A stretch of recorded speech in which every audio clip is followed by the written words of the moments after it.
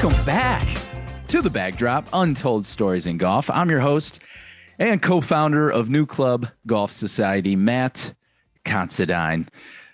It's been a minute. We took a little hiatus through the off season, got our house in order, but now we are back and ready for the 2022 season. So we also kick off this new season of The Bag Drop with our good friend, author of one of my favorite books of all time, Tommy's Honor, Kevin Cook, joins us on The Bag Drop today. He joined a group of our members for The Bag Drop Live, where we had 30 or so of us peppering them with questions, and that's what you'll hear on this episode. Jim Sitar takes the hosting duties, and we all chime in on this one. You know, the book of Tommy's Honor, it was one of our reads for the book club, and Kevin Cook just tells a story. It's one of those fictional history books that really engages you, but also teaches you about that time and what it must have been like to be in St. Andrews, you know, when the game was just in its infancy. He tells the story of Tom and young Tom Morris. Many of us know a good bit about old Tom, or the stories that have grown from his mythic creature, but young Tom, a little lesser known and a fascinating trailblazer of the game of golf in his own right. Obviously his story tragically ends, but Kevin really illuminated on this call so much about the man, and I think you're going to enjoy it. I think it's going to connect you to the roots of the game in a certain way. Today's partner of the pod is brought to you by our friends at Golf Blueprint. Yes, Golf Blueprint is partnering up with us again this season, and they will be helping us put on the party at our annual spring meeting at Sweetens Cove this coming April. We're thrilled to be bringing our members two of the most enthralling days of golf we could dream up. And let me tell you, these guys at Golf Blueprint, they dream up some crazy stuff. So we got formats that you probably have never seen anywhere else. We got a ton of open play this year, so you can get at it, treat Sweetens, the skate park that we all have grown to know and love. There's going to be 2 full days of it. So we're excited to be partnering up with Golf Blueprint for our spring meeting. And ask yourself this: is your golf game ready for the spring? If I'm being honest with myself, I know it's not. I know my game is not.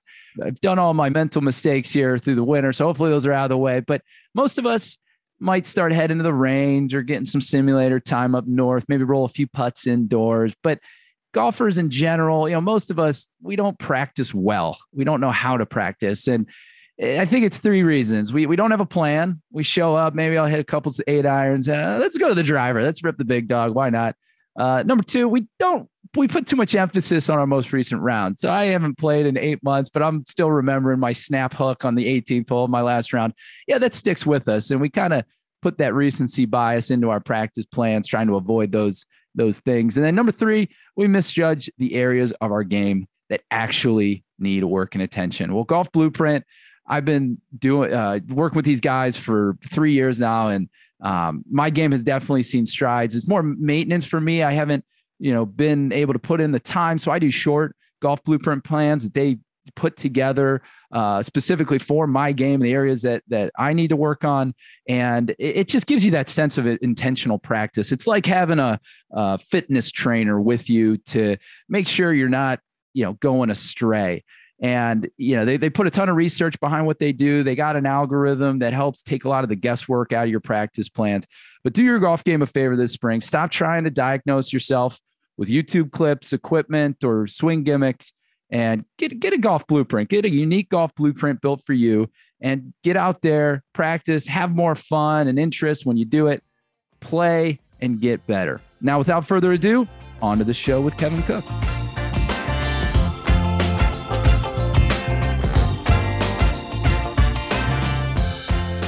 Well, first off, Kevin Cook, thank you for joining us here for our book club / Bag Drop Live. Some background on this: we started doing a book club with Jim and others who just wanted to kind of get a bunch of golf tragics and decent-minded people together to read some books of interest and discuss them. So we have always done it via Zoom. And then one day Jim had the idea, let's reach out to some of these authors, see if they'll join us. And that has become what you see here today. So I want to thank you for being with us. I want to thank everybody who's on the call for being with us and understanding what a treat this really is to be with Kevin and the author of one of my favorite books in Tommy's honor, and thank our benevolent host and honorable company, Jim Sitar, for taking lead here today. So with all the thanks out of the way, I'll now mute. Quick housekeeping though, reminder to everybody, please stay muted so we can hear the conversation. Jim's going to have a lot of good questions for Kevin to get some thoughts and conversation rolling. And then we're going to open it up to everybody, orderly, of course, later on. So you can ask Kevin some questions of your own when they come to mind. So thanks everybody. And here we go. Jim, take it away. Great. Thanks, Matt. Yeah, it's my pleasure to be I'm seeing tonight with Kevin Cook. It's a real pleasure to talk to someone who's such a talented writer, not just of golf, but in so many other areas, especially in sport. Kevin Cook is the author of Tommy's Honor, which we're talking about tonight, but also 10 Innings at Wrigley, which is about the legendary 1979 slugfest between the Cubs and the Phillies. Also, books Titanic Thompson, and just out in 2021, The Burning Blue, which is the untold story of Christa McAuliffe and NASA's Challenger disaster. Kevin's written extensively for the New York Times, Men's Journal, GQ, Smithsonian Magazine, and many other publications. He's appeared on TV, including CNN, NPR, and elsewhere. And he grew up in Indiana. He lived a little bit in Chicago. Hope to ask a couple of Chicago questions as well. And now joins us from his home in Northampton, Massachusetts. So, Kevin, thank you so much for joining us. Hi, Jim. It's good to be with you, and it's good to be with all of you. I'm as I mentioned when we were just warming up, appreciative of anybody who takes the time to read a book that I worked hard on. Well, it's a rare opportunity to be able to meet the author and to learn a little bit more about the inspiration and all the work that went into your books. And Tommy's Honor is clearly a book that was, very heavily researched. And so we're appreciative that you brought, this amazing story of Tom and Tommy Morris to life. I wanted to just kind of kick off. I'll ask a number of questions here in the first 30 minutes, and then we'll open it up to the group. Yeah. I wanted to kind of start off here and ask a little bit about the background of Tommy's Honor. It's clearly a history book with a lot of imagination, maybe 90% history and 10% fiction about the lives of Tom and Tommy Morris. I wanted to ask you how you kind of went about creating those scenes involving dialogue of the historic figures, when of course no one really knows exactly what they were thinking or feeling or even saying in those moments. I think it's a really good question. I prefer imagination, certainly, to fiction. I feel strongly that Tommy's Honor is a nonfiction book. But it's a very good question. The beginning of the book in particular, the prologue, Tom and Tommy are playing. This is the first round that Tommy finally realizes his dream and defeats his father on the golf course. That particular time, Tommy's youth, there's not very much documentary evidence. But what is there is backed by documentary evidence. I think maybe one of the better examples is I have Tommy teasing his father, saying, if the hole, you'd be a really good putter, father, if the hole were always a yard closer, which my son might as well have said to me. Now, I could never vouch for the fact that Tommy said that to his dad on the hole that I have him saying that. But there is documentary evidence for that. Fortunately, old Tom, sadly to him, luckily for us, outlived his whole family, outlived Tommy by 33 years, and spent the whole latter part of his life reminiscing, remembering these wonderful things. He used those exact words, remembering how Tommy used to tease him. Tommy was a very bold and terrific putter and teased his father. Some of you, I'm sure, know the story, an utterly true story, that old Tom was such a suffered from the yips so much that one day a postcard came to Prestwick addressed to the misser of short putts, Prestwick, and the postman took it directly to old Tom. He remembered later that Tommy would tease him in exactly those words. That's why those words are there. Later on, I think in the same chapter, there is a seaweed picker walking up and down the beach who looks up at Tom and salutes him, waves to him. Now, at that exact moment, this is where I believe imagination comes in, but I wouldn't dream of inventing such a thing. Old Tom remembered many years later how he would walk the course and play the course first thing in the morning and would see these dulce pickers, as they were called, wave to them, salute them. And of course, it's almost like an old joke. The golfers would look down at these people picking up seaweed that had nutritive value and look and say, what are those fools doing down there, wasting their time in this horrible weather, picking up seaweed? And the seaweed pickers would look up and say, what are those fools doing, wasting their time knocking a golf ball around in this weather? They must all be crazy. The early part of the book is based on documentation. There is documentation behind it. There is certainly some imagination there. Later in the book, for instance, if I talk about when a train took off, that's because I had the train schedules thanks to a great friend, Dr. Bruce Dury at Strathclyde University. When we talk about shot-by-shot accounts of matches, that was the result of the wonderful press that Golfomania, largely due to Tommy Morris, caused. And so if you find yourself in these wonderful archives where I spent months in Scotland, a great, great pleasure, it's almost like finding the first box scores of baseball games. Of course, there weren't box scores of the first baseball games, but there are shot-by-shot accounts, and that's what constitutes most of the book. That's great. I mean, your book is so clearly very thoroughly researched with quotations from all those newspapers of the day and details that really make the scenes of the book come alive. You list over 50 books, I think, in your bibliography at the end of the book. And clearly you got to spend a lot of time in Scotland researching this book. Could you tell us a little bit more about that process, like how long it took and how you were able to cull all this material from newspapers and really, make it come alive in a book? Well, it's a fascinating process. I always felt like the research is the great part of working on a book because you don't have to fill empty pages. You're just tracking down these marvelous things. The book really began in 1986. That was my first pilgrimage to St. Andrews. At that time, you could still play the old course for 20 pounds. There was a lottery already by then. But if you show up on the first tee at 5:30 in the morning, like I did, you can be the first group out. I was lucky enough not to play with Japanese players or American players, but with three locals named Peter, and John. And they will give you a benediction like this when you hit the ball into the hell bunker. They will tell you about terminology. I happened to hit a grounder off one tee, and they called it a scalded cat.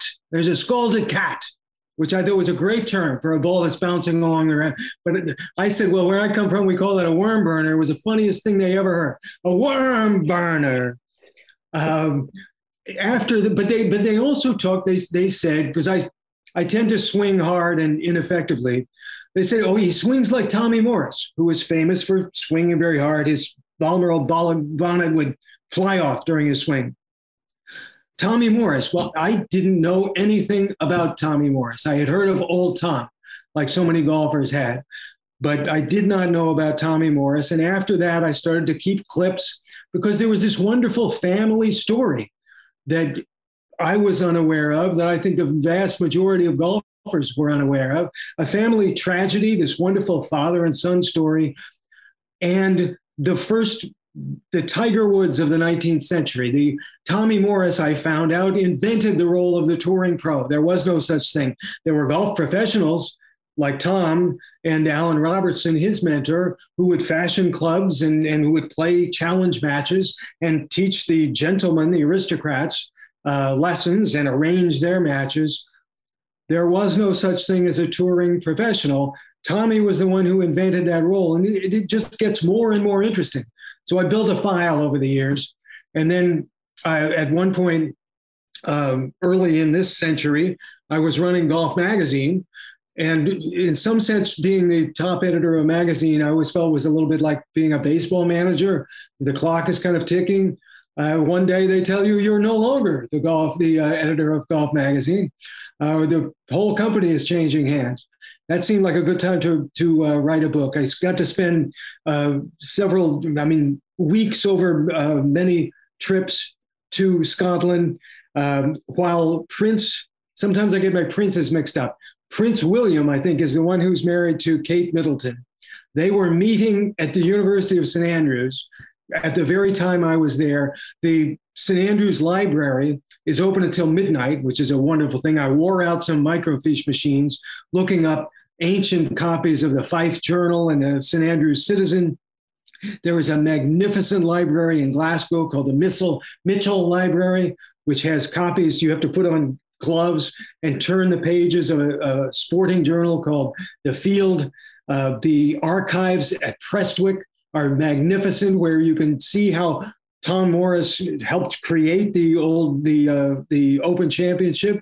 He took the first swing in 1860, the first swing of modern, of not just modern, but of major championship history, which he foozled off to the side because the wind blew his tie up in front of his face. Bad shot.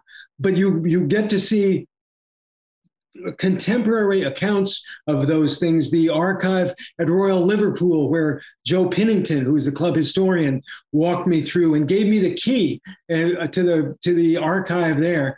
And you find yourself buried in these things for days at a time, forget how much time is going by, and find yourself back in 1860, 1870. The research for this book was one of the great pleasures of my life, and made me appreciate every time I go out on the golf course. It's interesting to know why we play 18 holes instead of 24, why the hole is the size it is, to know that Tommy Morris invented the tee box. They used to tee off right from the putting green, and he told his dad, your putting greens are going to be a lot better if you don't have guys teeing off standing near the hole. All those things were fascinating, and I tried to put as many as possible into the book. Yeah, those details are great. And just imagining what it must have been like back then, almost a national story anytime there were the competitions, the battles between the Morrises and the Dunns and the Parks. And those matches were the sport and sporting events of their day. And the newspapers were, in effect, the televisions, if you were, of the day, yes, right? And so there had to be so many people following it, thousands of people at some of these events, and so much money changing hands in the form of gambling, just 5 feet away from where the shots are being. Well, it's amazing. So much money, and Tommy Morris really was the one who made golf a spectator sport in a way that it had not been before. But you talk about the research, it's so remarkable to read. I'm reading through an account of the fateful match at North Berwick, which is going to lead to the sorrowful news that comes, and Tom and Tommy commandeer a boat and go back around to St. Andrews. During that match, the crowd gets so out of hand that the referee says, send some men down to the port. We've got to keep these people away.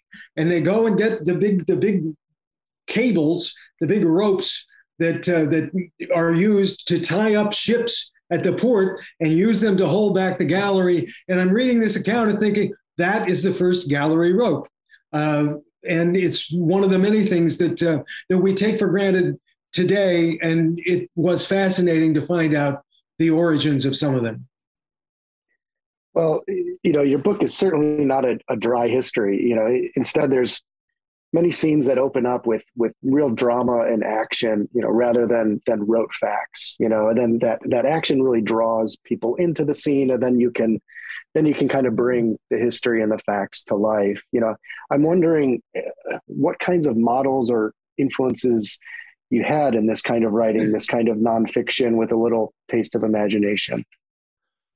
I think narrative nonfiction, a lot of people would cite Capote, and Cold Blood was certainly a first instance of that. Mailer wrote some narrative nonfiction that brings fictive techniques to a nonfiction story. I think in terms of golf, I was a great fan of The Greatest Game Ever Played. I remember getting a galley of it when I was working at Travel and Leisure Golf magazine at the time. And here comes this book by a fellow that no one had ever heard of in golf, Mark Frost. Oh, who was he? Merely the co-creator of Twin Peaks. And he had written this wonderful story that did include dialogue from the early 20th century between Francis and Ted Ray and other people. But it was clearly so carefully researched that Frost, who became, I don't know about friends, but acquaintances, there's a mutual admiration there. He was very kind to my books. He gave a nice blurb to Titanic Thompson, which was thoughtful. But I like his books very much. And I think that a reader can trust that even if the particular line of dialogue in a Frost book, it's hard to demonstrate that such a thing happened at that exact moment. You know that is what those people meant to say. And that's probably what they actually said in some contexts. I think that's a legitimate use of it, largely because if either of us were to take all of our source material and quote it verbatim, you would have some really dry reading. Yeah, that makes a lot of sense. I mean, even if you compare transcripts from television or from a speech, even today, with video, transcripts aren't even that accurate anymore in terms of actually capturing what someone actually said. In your acknowledgments in the book, you mentioned that you wanted to view Tom and Tommy Morris not as waxwork figures, but as men who lived, breathed, joked, quarreled, loved, and died in a particular time and place. Why was that important to you? I think it's true in sports in general that we get so many accounts of players from the olden days, and they don't seem realistic at all. At least to me, they don't have any flaws. They don't argue. They don't fight. They don't spit. They don't do things that real people do. The old Tom that we have seen often comes across in TV commercials either as a goofy kind of funny character or as someone who never had a nasty thought, an angry thought at Willie Park, who never had a selfish thought when maybe Tommy is surpassing him, who maybe Tom should have shared the fateful telegram that's part of the book sooner than he had. But old Tom, like many of us, wanted to relish this wonderful day he's had that he hadn't for many years when he was actually putting well for once. I have that feeling every once in a while. I make a couple in a row and I think I can actually putt.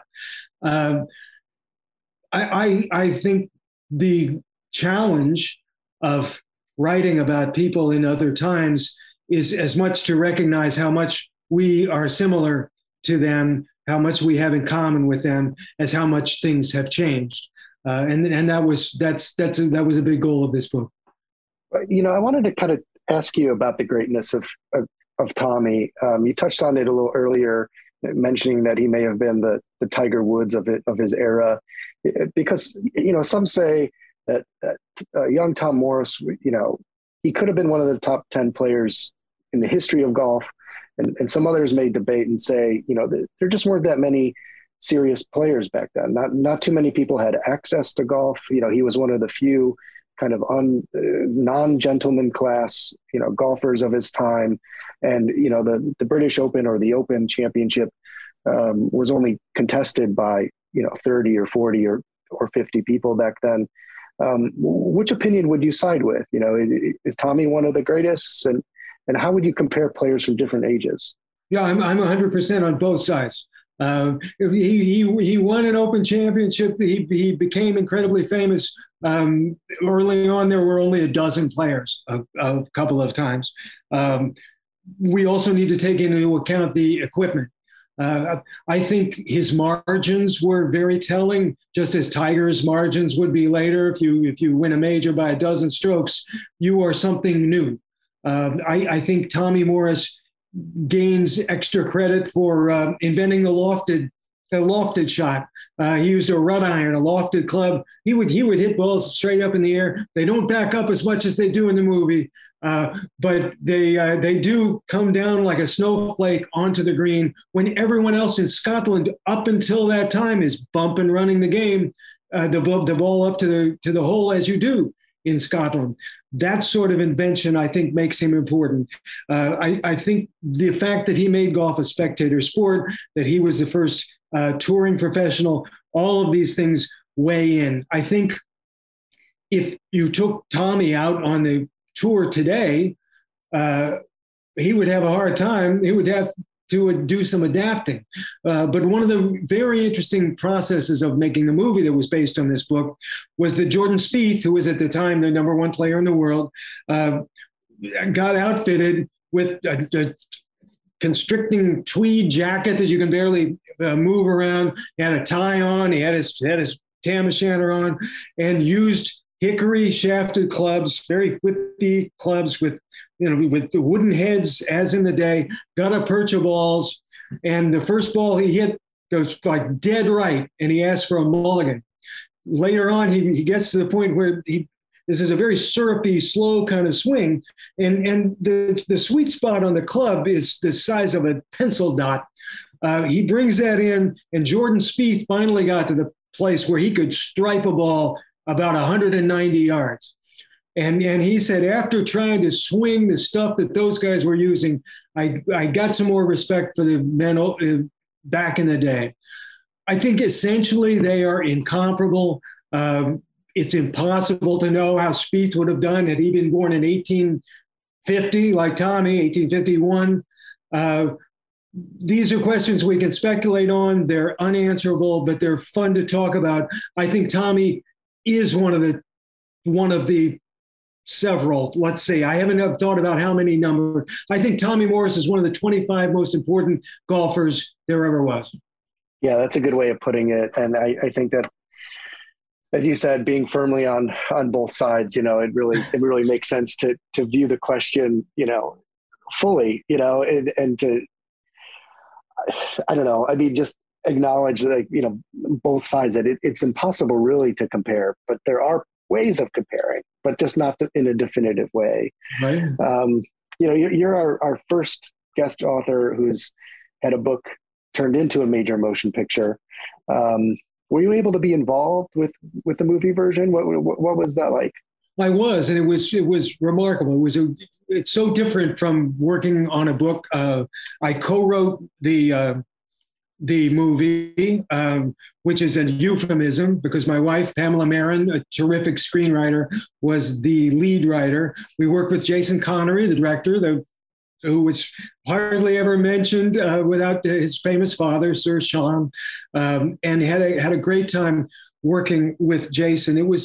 It's a really interesting process trying to turn a book into a movie. I thought the actors were wonderful. When you write a screenplay, you hear the dialogue in your head, and the actors were so good that when they said it, it sounded better than when I heard it in my head.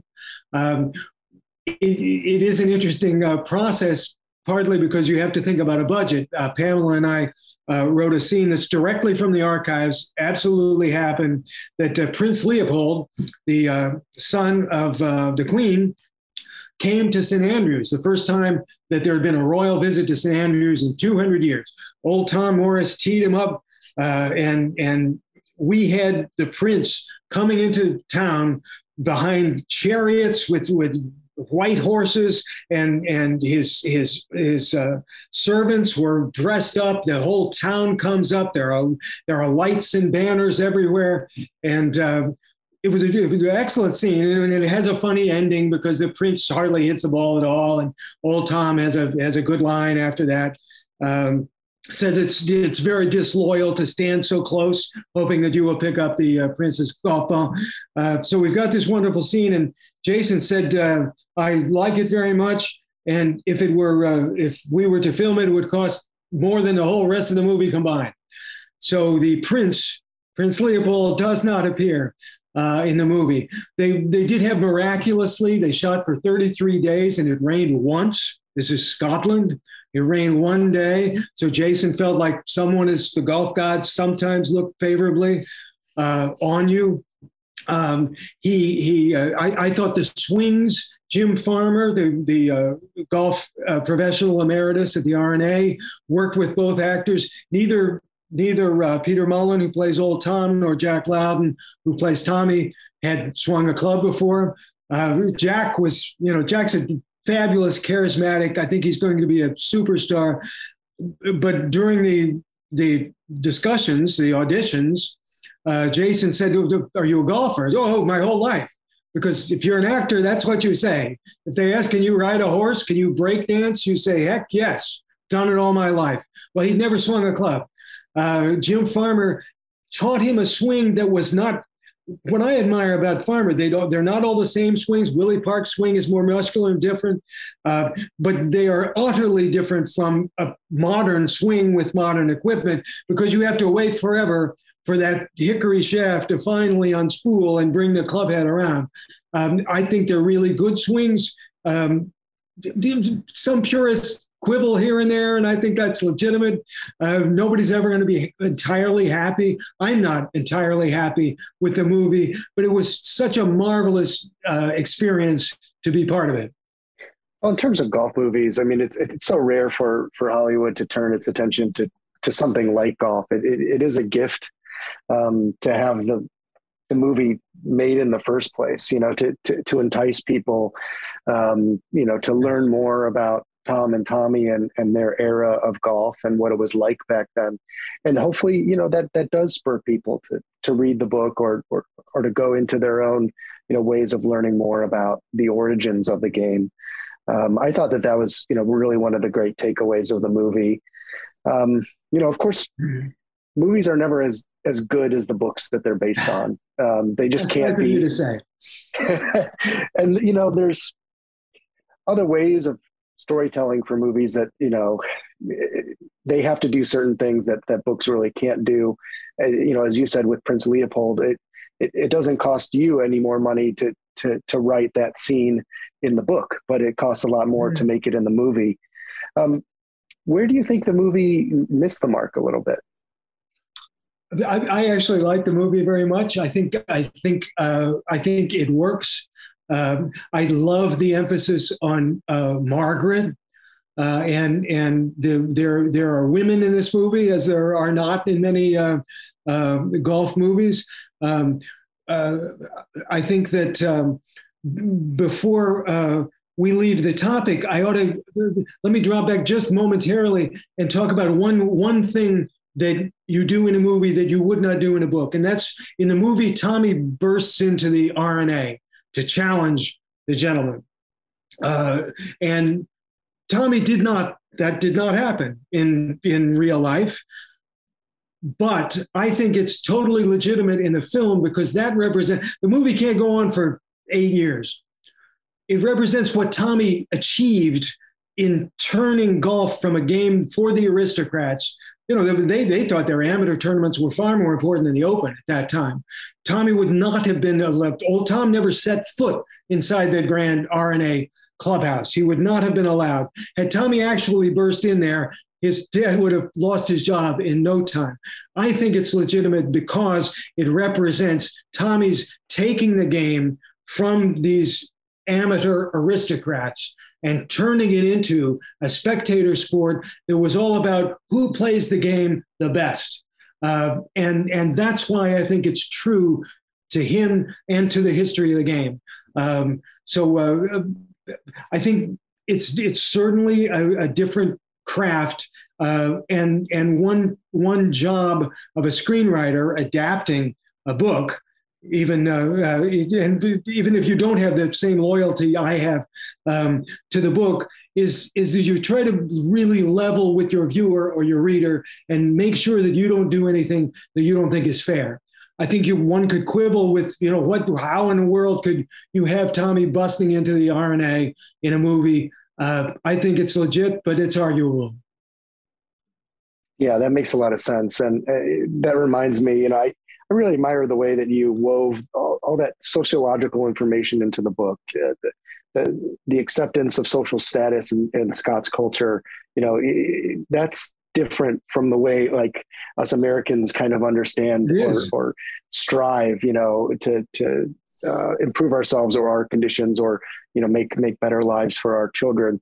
I mean, you see that through Old Tom and Young, of course, but how limited these characters are in terms of making a better life for themselves. It really came to life when you were describing where Margaret came from, that coal town that's west of Edinburgh, and the conditions of that town. I mean, it's really hard to fathom nowadays. It's true, and that's an instance that reminds me of the great Doc Malcolm. I think every book needs a friend. Doc Malcolm, who was a brilliant man that we lost in 2011, an academic, a scientist, but also a great golf scholar. He wrote a book called Tom Morris, The Colossus of Golf, that came out the year after mine. And most of what I learned about Margaret came from his work that he so generously shared with me when I was there. Later on, we became such friends that he and his wife, Ruth, a terrific artist, they love New York City. They would come and live in our place in New York City, and we would go over and live in their place in St. Andrews. But his book was not going to come out until a year after mine did. Nonetheless, he shared everything that he knew about Margaret with me. And readers were able to find out, not in his own book, but in mine. And that is what a generous person Doc Malcolm was, and how devoted he was to the facts. All he cared about, are these the facts? Let's get them out there. I will forever be grateful to him. It's a great story of research and friendship as well. That comes together, and that shared respect for history and for the game. I wanted to just pass it over to Matt Considine, who has a question. Then we'll open it up to the group. Kevin, your description of Tommy walking in and challenging the gentlemen amateurs, that resonated with me. I know that was the scene in the movie, but just the character of Tommy being this innovator and challenger and not afraid to be himself. I just really love that throughout the book. And the golf societies of Scotland and Ireland are the inspiration for this club that you're talking to tonight. That's where we got our initial inspiration from. In particular, the New Golf Club of St. Andrews. That's where we get our namesake, where right? Old Tom used to sit in a easy chair and look out the window at the 18th fairway. So I wanted to ask you about young Tom and old Tom, both of them, their involvement in the creation of the new club, because as I understand it, they named themselves the New Club because the old club was down the street. That's the Royal and Ancient. What was young Tommy? What was his involvement in it? I heard there was rumors that it might be the Tom Morris Club they wanted to put their names on. Yes. Tell us a little bit about that, and then also share with us your favorite spot at the new club. A lot of us on this call tonight are going to be there in May. Oh, how terrific! And we're going to yes, it's absolutely true that they're starting this new club down the road, down the fairway. And they wanted to call it the Tom Morris Club. Tommy's gone by now, and Tom is the grand old man of golf, as they called him. And he said they were welcome to do what they chose to do. But if they named it the Tom Morris Club, he would never set foot in there. He wanted it to be called the New Club, just as the new course at St. Andrews, which is a wonderful layout. And when you're there, I hope you all can play the new course, maybe as well as the old. Of course, that's where Tom had his fall down the stairs. He had lived a very, very long and happy life. He loves what I loved. The place I love most about in the New Club is when you go out, and it's unbeatable. There's a wonderful place to eat and have a nice pint there, but then you turn to your right and you see the wonderful panoramic windows, and you can watch people tee off at 18, the Tom Morris hole. They finally named that after him, and he was too late to stop it. And watch the players play as they're all, their hearts are in their chests. To sit there and the sun coming through, the afternoon sun really warms, and you can imagine what it was like for him. He was an 80-some-year-old man sitting there. He loved to sit in the sunshine where he felt a little warmer and watch the players come in, making their best efforts on his old layout. Tommy was not a club member. Tommy belonged to the Rose Club, but Tommy was there in his brief period. But later comes the New Club and Tom's time there. And what I always feel his presence in there, and it's a wonderful place to be. I mean, I think it's the best place you can set foot in when you're there to spend some time and have a pint and talk golf and see the list of club champions and look for David Malcolm's name. And it's honestly one of the best places on earth, I believe, for a golfer.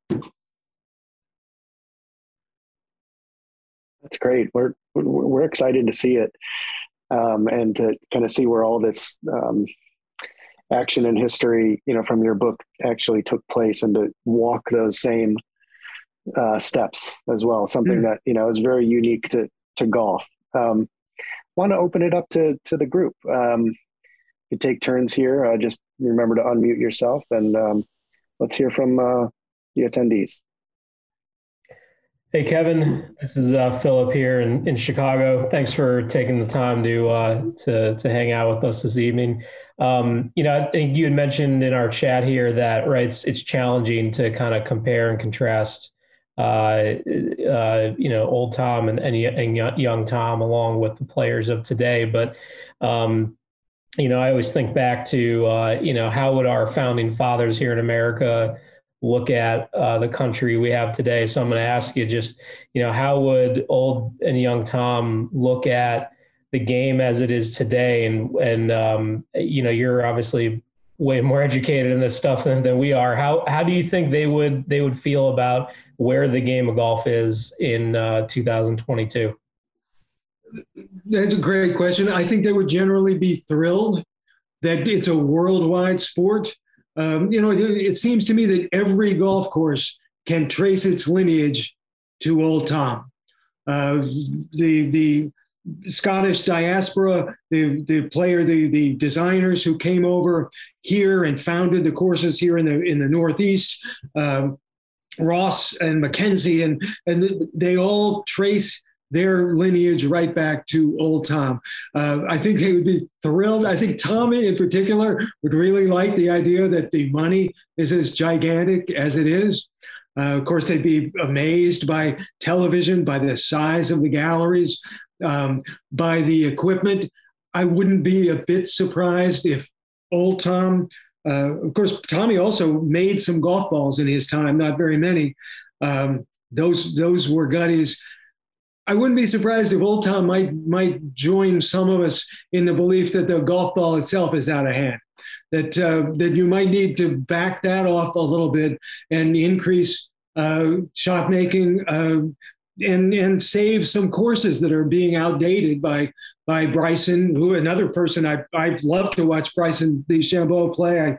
I love to see a 350-yard drive as much as anybody else, but I wouldn't be a bit surprised if if someone like Old Tom in particular thought that that the ball, above all, had gotten too lively. Hi, Kevin. This is Lonnie from Minneapolis. Thanks for being here tonight. Really enjoyed the book. Echoing kind of what Jim said earlier, really enjoyed just kind of the descriptions of what life was like, for not only, old and young Tom, for the family, and just for the people who were there, even just in the background. One thought I had just kind of reading it is, do you think young Tom would have been able to kind of assume this role as such an awe-inspiring figure in his own short lifetime if he grew up in the age of featheries? Or do you think it was really, part of the equipment change that he was living through just with the emergence of the gutta percha ball allowed him to kind of assume that role? That's a very significant thing. And I think it's important. What I would guess is that an even more important change that allowed Tommy to be the player he was what his father did to change the course itself, to take what we call the old course and pull out all what we call gorse, they call whins, to pull out all those thorn bushes that used to make the fairway so narrow that the only way to play was the Old Tom way, which I'm going to tack from here to there. I'm going to keep it straight. I'm going to play a relatively safe game from point to point. Now, Old Tom spent decades pulling out that gorse, as we call it, and widening the fairways, partly so that the play went, because there were more and more players every year. So the play went faster. That's another important reason that you don't have guys playing both ways, both playing it to one hole and the ball is whizzing over your head as the other guys play the other direction on the same hole. Double greens help make a difference in that way. We come up with a layout that goes out and back in. I think it's that Tom's work on widening the fairways was what enabled this crowd-pleasing, swashbuckling, much more go-for-broke style of play that Tommy played. Couldn't have done it on the courses that were on the fairways that were as narrow as when his father began to play. And certainly the ball makes a difference. Tommy understood the gutty. I've hit gutties. I hit one feathery one time. I can't hit either one of them, but I can't hit a Titleist either very well. So from personal experience, I have nothing to say on that. But I think the gutty the gutty is like a dead, you hit it and it goes no place. It comes down and plonk, but it was more standardized than some of the featheries. Some of the featheries were pretty lively, but then they would get waterlogged. The game was becoming more predictable. And so maybe the point is that Tommy has a somewhat more predictable ball, even though it's a pretty dead ball. Crucially, I think he had a wider fairway to shoot for. Yeah, Kevin, I'm going to throw another one out at you.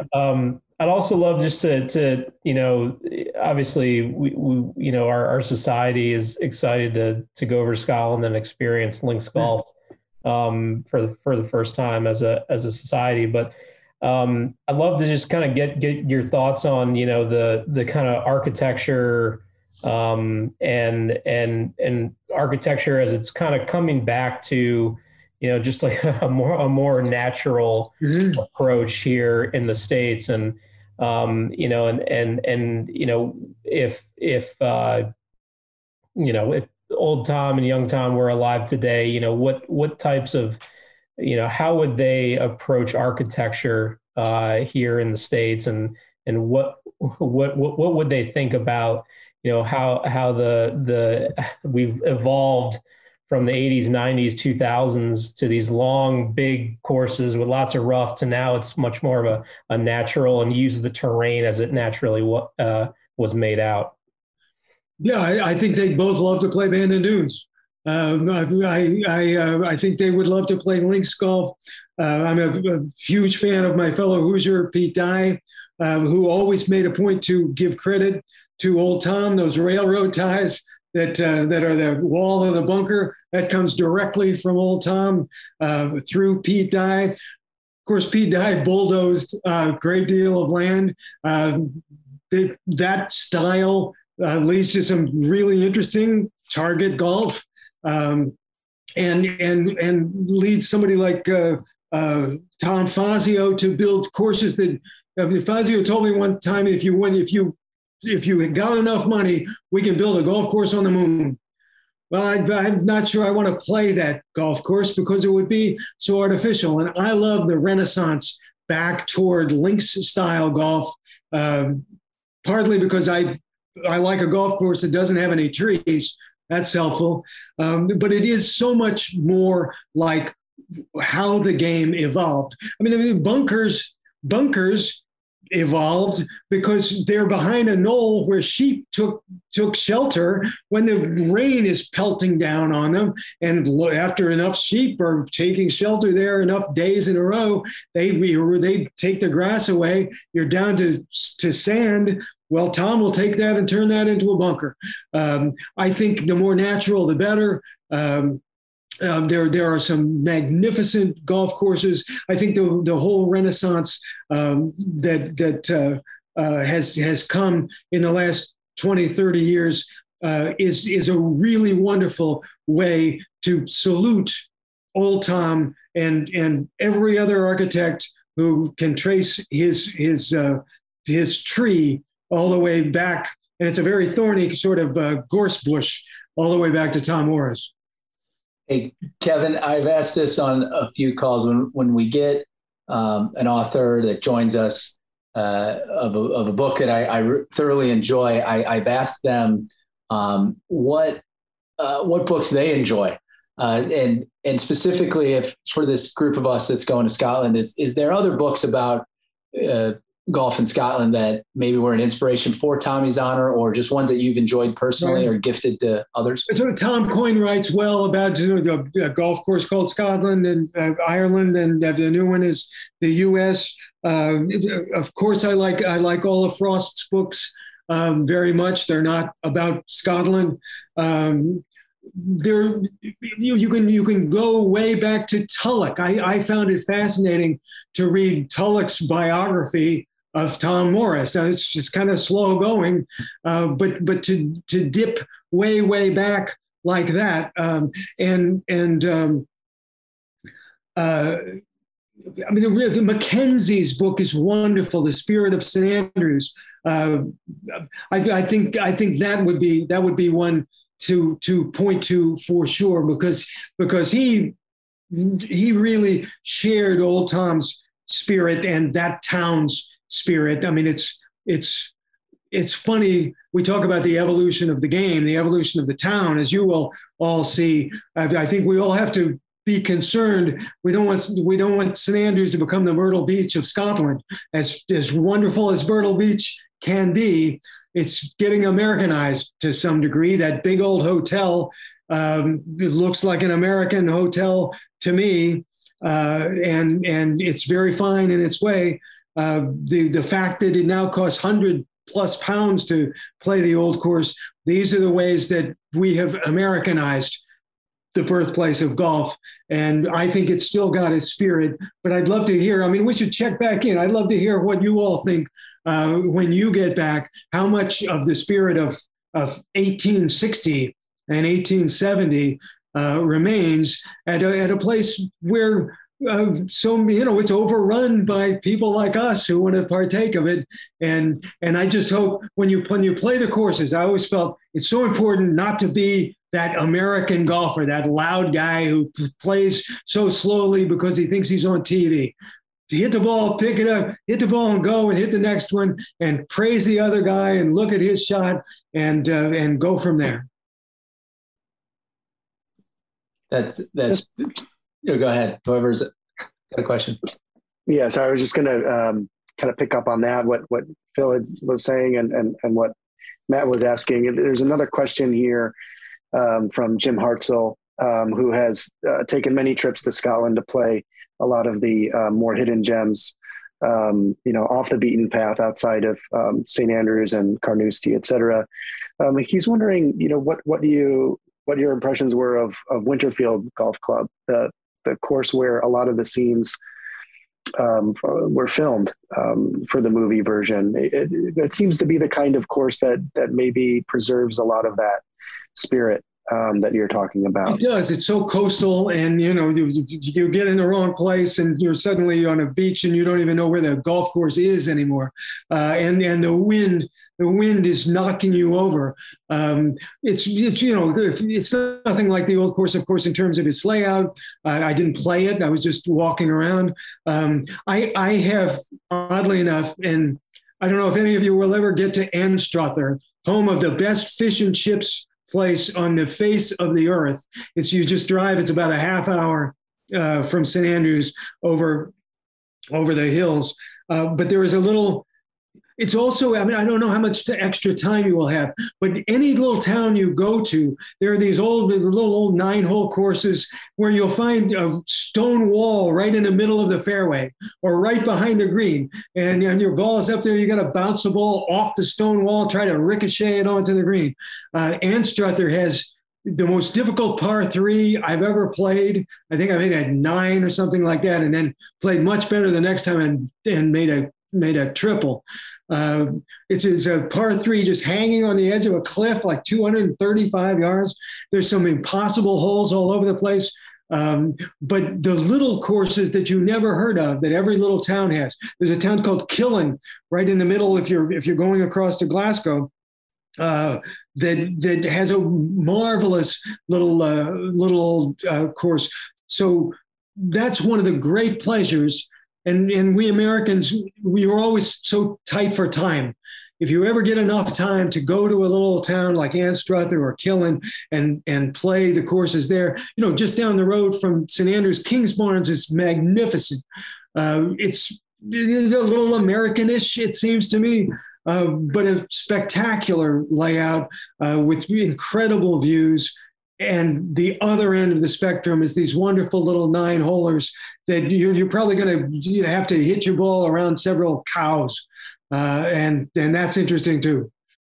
I've heard a couple anecdotes from people who have been fortunate enough to play a lot of golf in St. Andrews about the cows and how you actually have to be very respectful and Yes. give them their space, because they could actually be pretty dangerous animals. And there's a free drop if you get in the wrong place right after they walk past. Yeah, I think Tom Coyne said somewhere in his Scotland book that if people are worried about what our dogs may do on golf courses, they have to remember that the history of golf has had other animals, contributing Yes. different things. The one problem they don't have there is the Canada geese. That's true. That's true. Any other questions here? Yeah, Kevin, I have one more question. Kind of reading through, and I apologize for young Tom's opponent's name. I can't recall it, but I remember it was the marathon kind of winter snow-filled match. Yes. Arthur Molesworth. So with that, I remember you mentioned you got 6 strokes around or something like that. When did the division between the kind of golf professional and the amateur, when did those paths converge in terms of the top tier players, playing at a similar level of competitiveness? It's coming right in this period. I mean, this is a guy who fancied himself a top amateur, although he wasn't really one of the best amateurs of the time. And that was when it was really more like a Titanic or Sam Snead setting up a match. Tommy was an infinitely better player, but if you get enough strokes, then you're going to be competitive. So I mean, I think that's an instance in which the old cliche about the match is won or lost on the first tee, when you decide what you're spotting the other guy or what he's spotting you, is decided. I think we are very close in this period to the time when those matches may happen Phil Mickelson may play some of those matches much later. We just don't hear about them. The ones that matter, the ones that are on television, the ones that we read about on websites and in newspapers and magazines are the ones among the finest players in the world, and those are the tour pros. All right. Well, this has been great. Thank you so much, Kevin, for joining us tonight and sharing all of your insights. It's been a real pleasure learning more about the inspiration for the book and how it all came together. And we're very appreciative of your time, and hope we can join again after we've been to Scotland, and we can share some of our stories as well. Thanks for reading the book. I'd love to hear about it when you all get back. Have a magnificent time when you're there. And Kevin, I'm going to talk directly to those that didn't read the book and join us tonight, but are going on the trip.